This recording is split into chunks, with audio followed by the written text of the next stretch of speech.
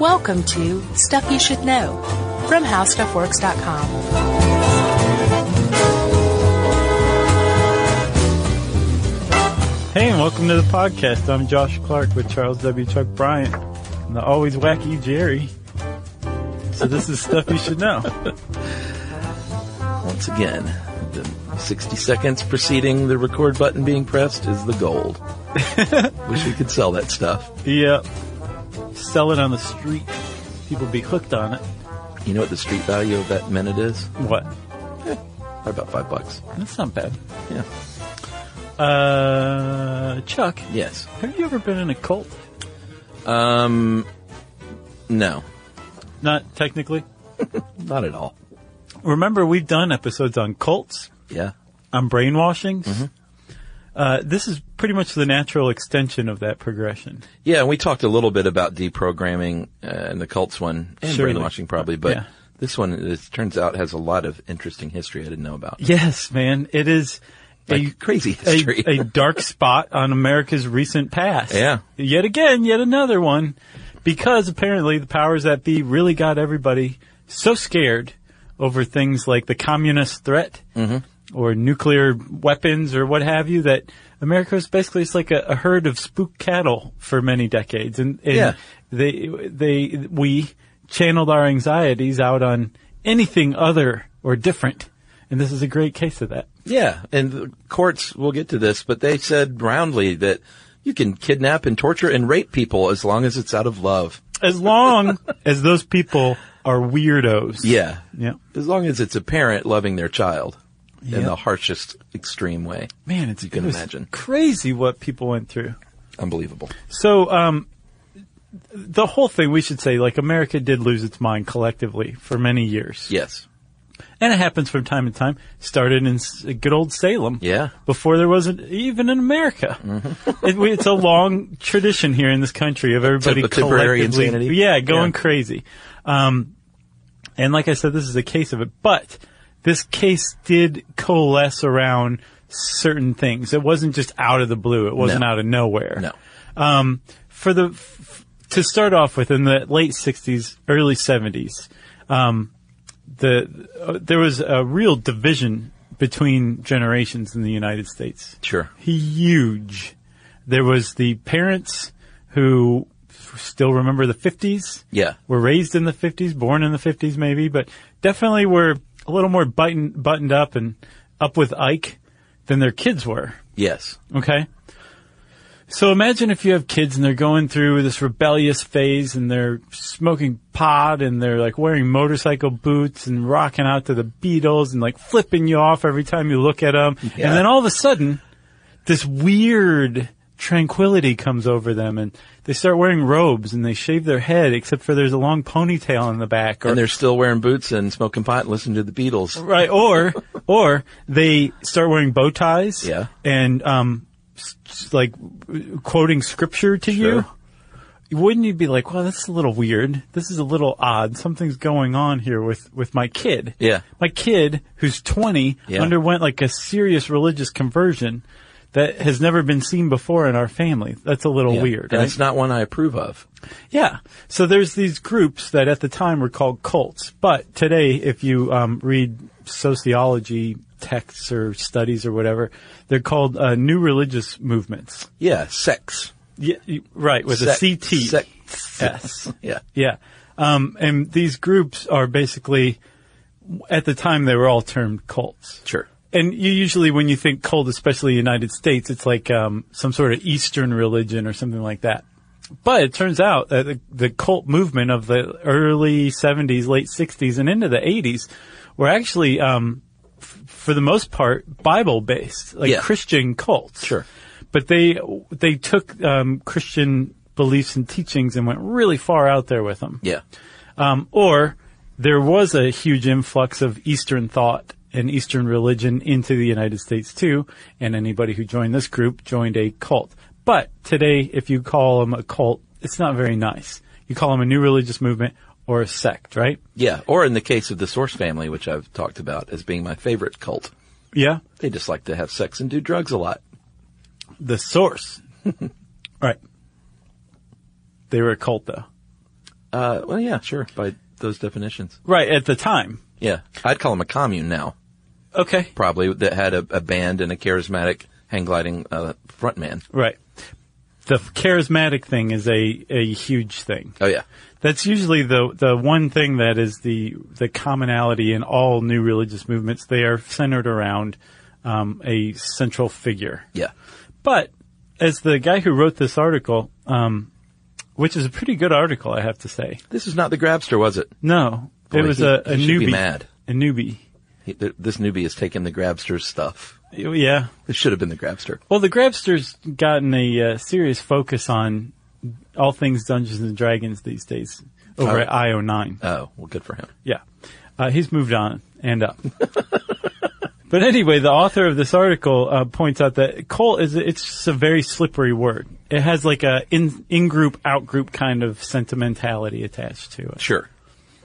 The point is, over the years, this whole idea of your kid undergoing a religious conversion and then just kind of becoming different, it was bothersome and worrisome to the parents. But then Jonestown happened, and all of a sudden, any kind of semblance of law or religious freedom or anything like that went right out the window because it was shown. And even before that, thanks to the Manson family, but really, with Jonestown, it was shown that these cults that supposedly up to that point people thought were harmless or even helpful, could be very destructive. Over 900 people died. Mm-hmm. So, I get it. I get why people would be upset about perhaps their children joining something that in any way, shape, or form resembles Jonestown. Right. So what do you do? Well, you could hire someone to kidnap and torture and beat them and yell at them into submission, a.k.a. deprogramming, a.k.a. brainwashing. Or I guess they would call it reverse brainwashing. Right. That was kind of the key, is this idea that you were combating this conversion to a new religious movement or a cult group or whatever, based on the idea that your kid couldn't possibly have undergone this conversion and joined this group based on his or her own free will. That's right. So thanks to that mindset and a guy named Ted Patrick, who we'll talk about right now, the Cult Awareness Network was formed. And Ted was, there were many deprogrammers. Well, I don't know about many, but there were a handful of deprogrammers in this time period. But Mr. Patrick sort of led the way. He was born in the red light district of Chattanooga, Tennessee, and apparently had a really bad speech impediment such that he couldn't even communicate with people. Right. So he dove into religion, and what he said was, quote, it wasn't long before all I could think of was hellfire and damnation. And so he had a bad experience with religion growing up, and then had an opportunity in the early 70s to go and save somebody's kid who fell into what they called a cult. Well, he was offered a job. Yes. So there was a scriptural based Christian group called the Children of God, now called the International Family. And apparently they had tried to recruit Ted's son and nephew out on the beach in San Diego. And Ted was like, what do you mean some group tried to recruit you? I guess I'll just go infiltrate this group. Yeah, well, he was also approached by parents whose children were in this, what they called a cult. So, yeah, he infiltrated and said, you know what? They were brainwashed, and I'm the guy that can fix it for a fee. Yeah, which is weird because, so Ted Patrick, and somebody named Mia Donovan came out with a documentary recently called Deprogrammed. Ooh, I'd like to see that. Yeah, apparently it's very tough to find and get your hands on, but it's out there somewhere. And it's all about Ted Patrick. Ted Black Lightning Patrick is his name. Yeah. And he was an unlikely candidate to become the face and the leader of what was an anti-cult movement that had arisen in the United States, thanks to Jonestown and thanks to the fact that kids were joining cults left and right. Yeah. He was a high school dropout. Like you said, he had his own, experiences with scripture and Bible beating and all of that kind of stuff. And he, I guess, his heart was in the right place from what I understand. But he did some really, really questionable stuff over the years after he formed the Cult Action or Awareness Network. You think his heart was in the right place? That's how Mia Donovan puts it. Really? Uh-huh. I think he's trying to make money. So that was another thing too. Supposedly he was working not for profit, that his expenses were paid and he wasn't really pocketing the money himself. Boy, he went the other way pretty quickly. Yeah. Cause, at one point he was charging up to $25,000, which would be the equivalent of about $120,000 for each case today. Huh. To kidnap and deprogram your child. Yeah. A lot of money. Right. So he basically at the very beginning said, you know what? How do we get away with this? And he said, I think if we are working with the parents, then we won't be prosecuted for kidnapping because it's their own kid. So I won't, by proxy, be affiliated as an accomplice because it's their children. Yeah. And you can't kidnap your own child in 1971. No, you can't. And so that worked. At the time, 21 was the federal age for minors, right? Or for an adult. Anything below 21, you were a minor, unless the state had gone in and rewritten law and said, no, it's actually 18 or 19 or whatever. Yeah. So that covered like a pretty decent amount of the emerging cult population. Yeah, and he also figured that I won't get in trouble because once we have freed these people and deprogrammed them, they won't press charges. It's like they'll be delighted. Right, exactly. They're brainwashed. Right. All we have to do is unbrainwash them. The other way that he figured out they could be protected by law was if the member, the cult member, was an adult, they could apply for what's called a conservatorship. Yes. And this is basically based on that old kind of law where a husband could have his hysterical wife committed if he didn't like her attitude, that kind of thing, where there's a very, very loose burden of proof on demonstrating that the person was out of their mind. So much so that in this point in time in America, if you were if you hired a cult deprogrammer, yes, all you had to do was also shell out $500 or something for a psychologist who would come in and say, the very fact that they're a member of this cult demonstrates that they are mentally ill, and therefore power over them should be granted to their parent, even though this person's an adult. And once that power was granted to the parent could extend that power to the cult deprogrammers, who would then go and kidnap the cult member and then begin the process of deprogramming. Yeah, and they wouldn't even make any attempts to assess their mental state. It was just sort of, I don't know about grandfathered in, but it was just sort of lumped in under the umbrella of the conservatorship. Yeah. Thank you again, psychology. Way to go. So, well, should we talk about some of his greatest hits? Well, let's take a break first. Okay.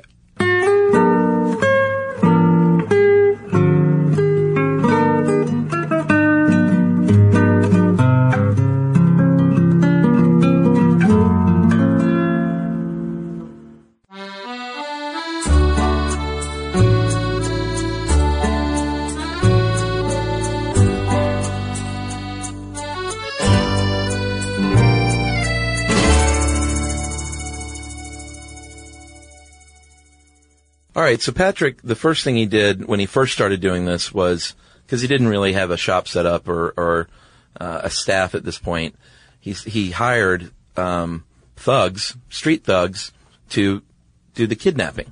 Right. He would just pay dudes that were tough, ruffians as they were called, to abduct these kids. You know, like with whenever you hear like of a private investigator, making air quotes. Yeah. Like is also involved in like a jewel heist or something like that, where there's that real like gray area that's occupied by some people who are maybe working on the side of the law, but really they're doing really unlawful things to achieve those ends. Sure. These are the kind of people that were hired by the Cult Awareness Network. That's right.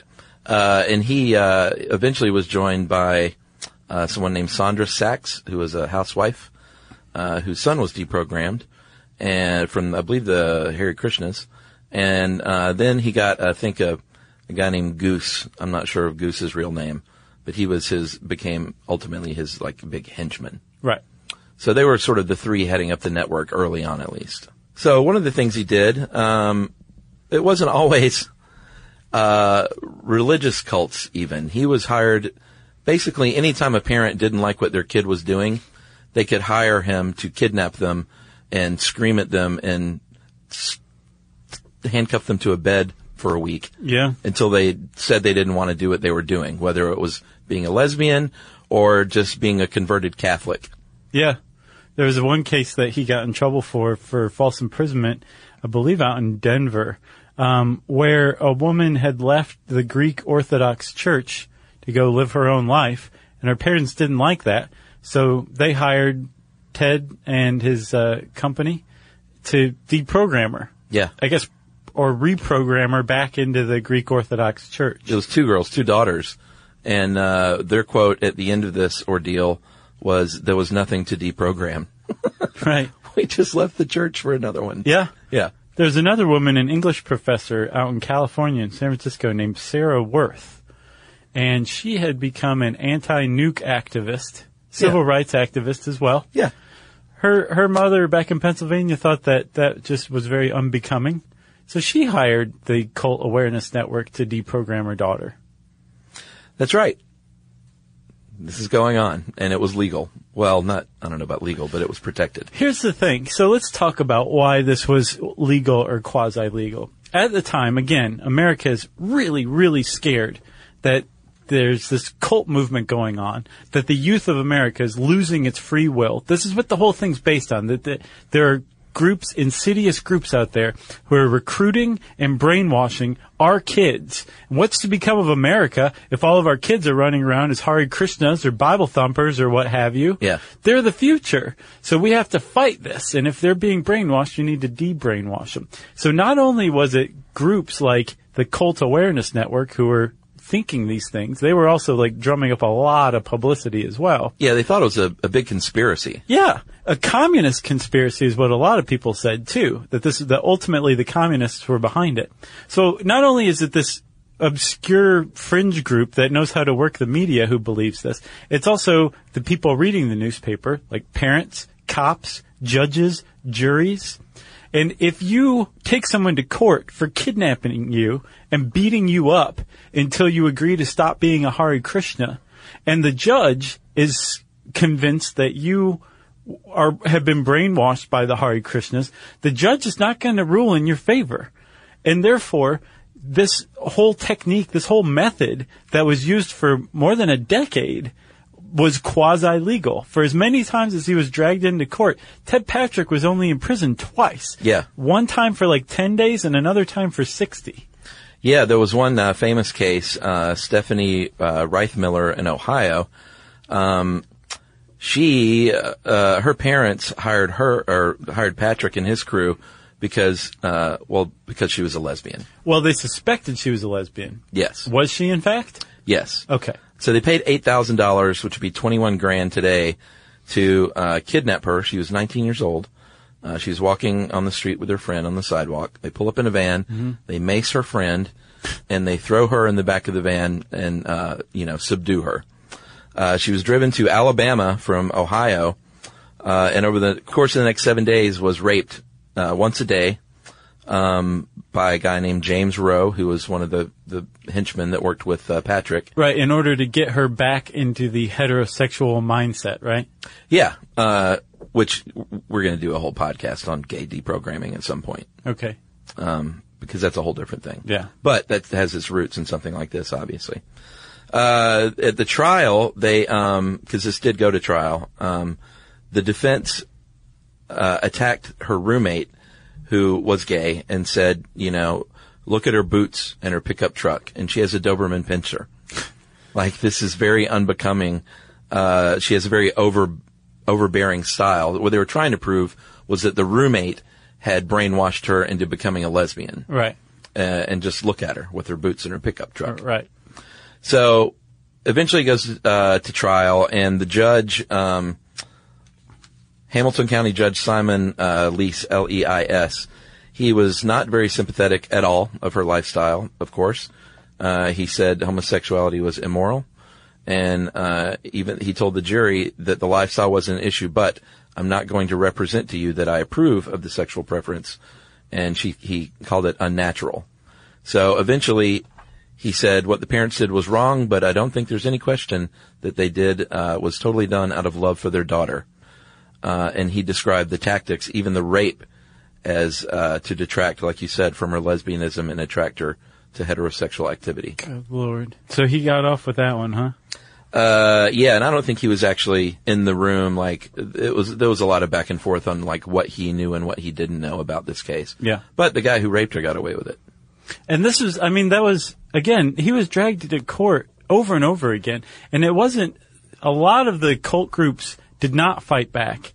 And in some cases because they didn't want to open their books, from what I understand. Right. Which they may have had to had they fought anything like this in court.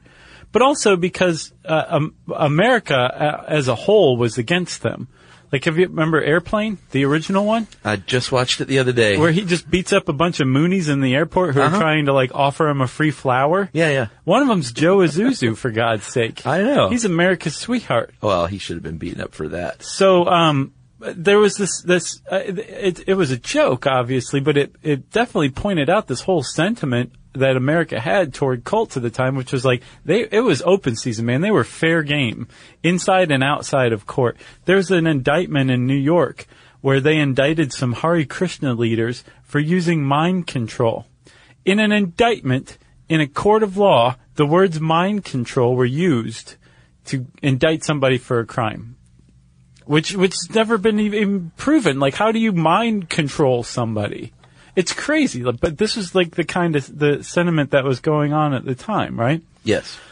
And so you could be, if you were a member of what was considered a cult group, and your parents were well-heeled enough to afford the Cult Awareness Network, you could be sitting there hanging out in the commune one day, playing your acoustic guitar or what have you, thinking about consciousness and the universality of it, and all of a sudden the door gets kicked in, and Ted Patrick and some of his henchmen enter, grab you, your buddy stands up to be like, hey man, you can't do that, and they mace him, and they take you, throw you in a van, drive you several states over, maybe to your parents' house. I think they frequently use the parents' house because it added like an extra sense of legality to it. Right. And then they would keep you there for as long as they wanted to. They would beat you. Yeah. They would abuse you physically, emotionally, verbally. They would starve you. They would deprive you of sleep. And you weren't allowed to leave. You were berated constantly. They would take shifts. They would have your family come in and berate you. And all of this was completely made up out of whole cloth by Ted Patrick. Like, he had no training whatsoever in any kind of brainwash techniques. No, well, there is no training. Right. But he just kind of intuitively got that, like, if you deprive someone of sleep or food, they'll start to do what you want them to. And, the whole goal of it, as far as he was concerned, was to create, to snap somebody out of it. Right. And when somebody snapped, they basically gave into your will, in that they were no longer resisting. They were no longer saying, my right to be a Hare Krishna is protected by the First Amendment. You have kidnapped me. I want to go. Please leave. Please leave me alone. They just said, fine, you're right. I don't want to be a Hare Krishna anymore. That could be snapping. It could also be something that was a lot closer in complexion to something like that religious conversion, but it would be like a conversion back, where they'd start crying and weeping. And these are the ones that were frequently pointed to as proof positive that deprogramming actually worked. Because there are a lot of people who were deprogrammed who said, this is a great thing for me. But that has been explained time and time again as basically a lot of kids who joined cults did so because they felt like they weren't accepted at home or by their families or whatever. And they would see, once they were kidnapped and taken back to their parents' house, that maybe their parents actually did care about them more than they realized. They were willing to spend some money and hire Black Lightning to come beat me up until I agree to come back home. So maybe that was the reason for this snapping. Yeah, and sometimes they would fake it altogether to get out of that prison, which is the case, which we'll talk about right after this break, of Jason Scott.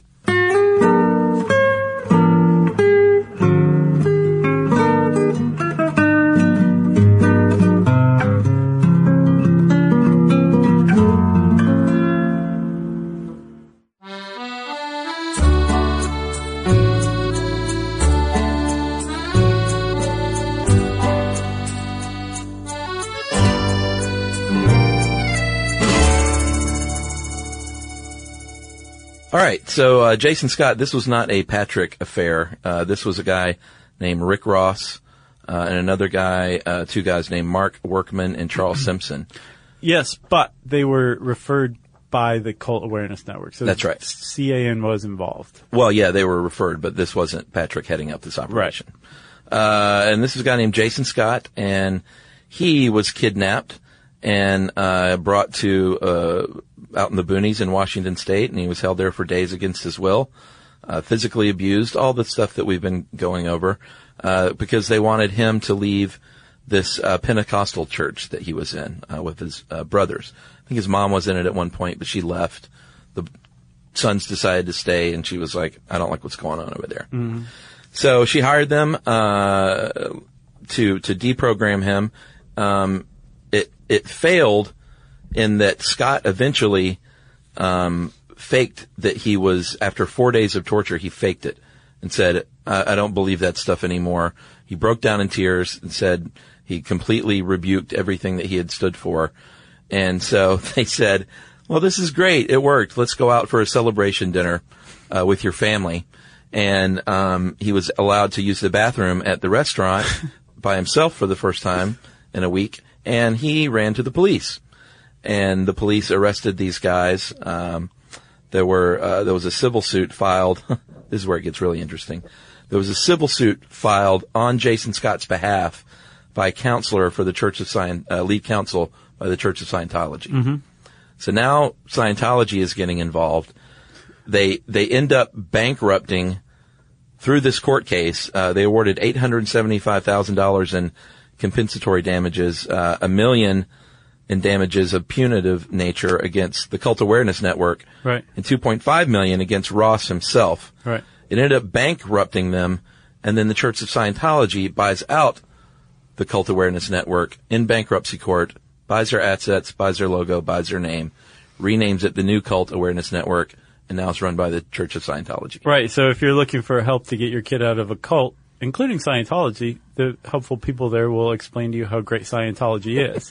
What's funny though is that like this Jason Scott case was one of about 50 that were brought at the time through Scientology lawyers. This just happened to be the one that stuck. Yeah, it went all the way to the Supreme Court where they denied the appeal, and in the end, Scott only got about $5,000 and 200 hours of professional services from Ross, which I didn't understand. No, I'll explain it to you. So they became buddies, apparently. They did become buddies. So apparently, Jason Scott he forgave his mother. He also forgave Rick Ross. He broke from the Scientology lawyer. Yeah, he hired a different lawyer after that. I guess he felt a little fleeced maybe by the Scientologists, or used, I should say, and ended up being chummy with Rick Ross. So he sold Rick Ross his settlement, which should have been $3 million, for $5,000 and 200 hours of his services, of deprogramming services, right? To deprogram, I think, his daughter, something like that. I don't know. That's what I couldn't find. Yeah. So, Rick Ross is still at it. He's an exit counselor. And if you listen to him talk, it's really weird, man. Approaching this from the outside, like, there was a war that was going on that is still being fought here or there, but the average person wouldn't know about it in the media between the anti-cult movement, which is headed up by people like Ted Patrick and Rick Ross and the Cult Awareness Network, the old version of it, and the, I guess, cult movement, which has as disparate members as the Church of Scientology. Yeah. the Catholic League, First Amendment people like the ACLU on another side. So there's this weird, like, this battle that went on, and Scientology ultimately won just because they bled the anti-cult movement out in the courts. But, like I said, Rick Ross is still at it. What he's doing now is exit counseling. And if before deprogramming was coercive brainwashing, then exit counseling is the opposite of that. It's basically like a drug intervention, but as far as cults are concerned. Yeah, the idea is that you get the whole family involved.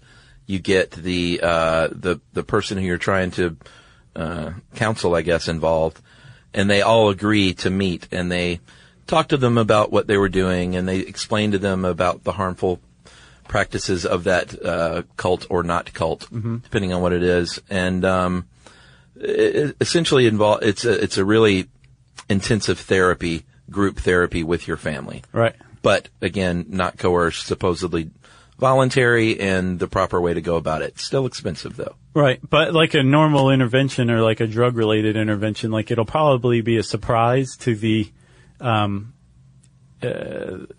cult member. Yeah.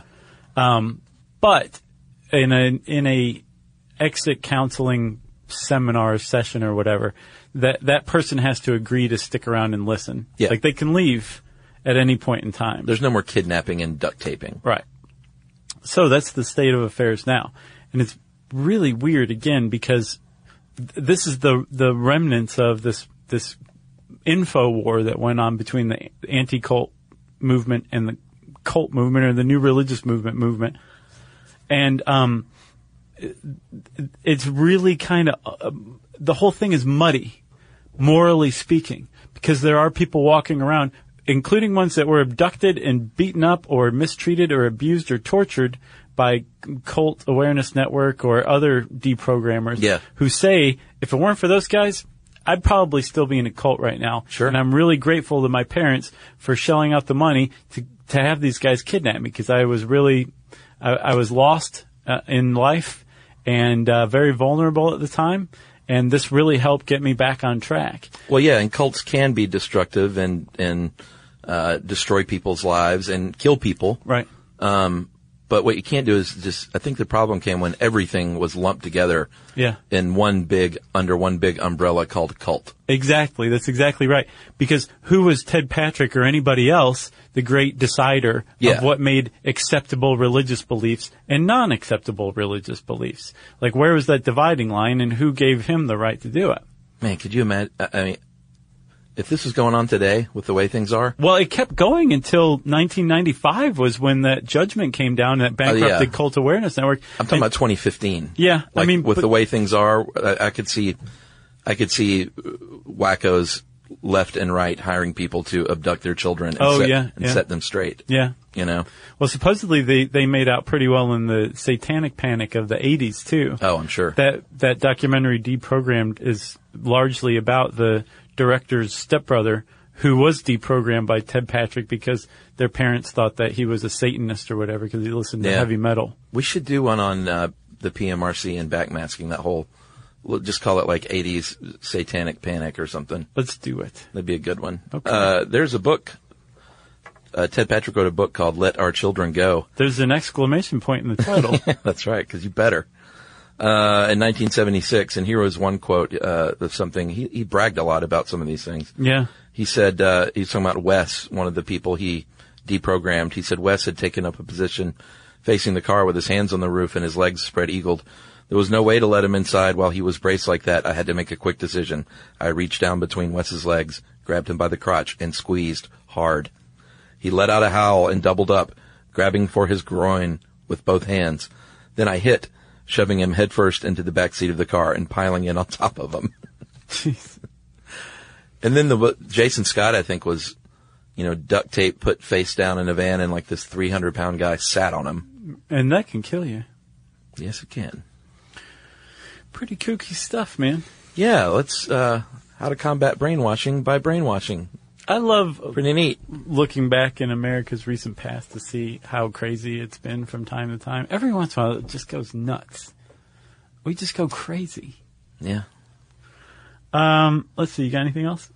I got nothing else. If you want to know more about deprogramming, you can type those words in the search bar at howstuffworks.com. And since I said search bar, it's time for listener mail. Hey guys, just finished listening to your Hot Air Balloons podcast. I'm calling this Hot Air Balloon email. Okay. I jumped the gun. Having worked for a hot air balloon company for 2 years in Napa Valley, where I grew up. I worked on the ground crew, the chase crew, as we called it. The company I worked for, Napa Valley Balloons, has balloons that can fit 2 people, all the way up to 20 people. The envelope, although it looks like can weigh in excess of 600 pounds, and the basket is easily twice that, if not more. And he wrote a lot about the getting all the hot air out and what an arduous process that was. I can imagine. And then he has another good little story here. One day after we launched the balloons from just north of Napa, the wind picked up and one of the pilots couldn't find a safe place to land. I'm going to call this Josh's worst nightmare fortune. Right. The balloon kept going south, and what was supposed to be an hour flight was getting close to 2 hours.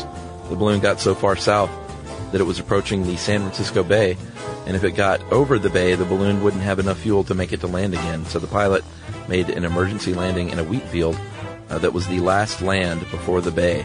We try not to land somewhere without permission, but in this case, it was an emergency. The pilot left with the customer, so we had to contact the owner of the land and had to be let onto the property to get our balloon.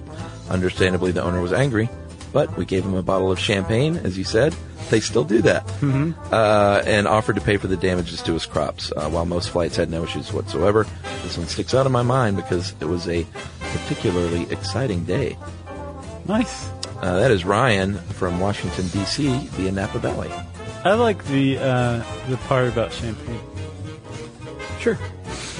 I like the part where the pilot left with the customers really quickly after he landed. Right, exactly. Who was that? Ryan. Thanks, Ryan. That was a good story. Again, I like the champagne part the most. Yeah. If you want to get in touch with us and tell us all of your champagne wishes and caviar dreams, you can tweet to us at SYSK Podcast. You can join us on Facebook.com/StuffYouShouldKnow. You can send us an email to StuffPodcast@HowStuffWorks.com. And as always, join us at our home on the web, StuffYouShouldKnow.com.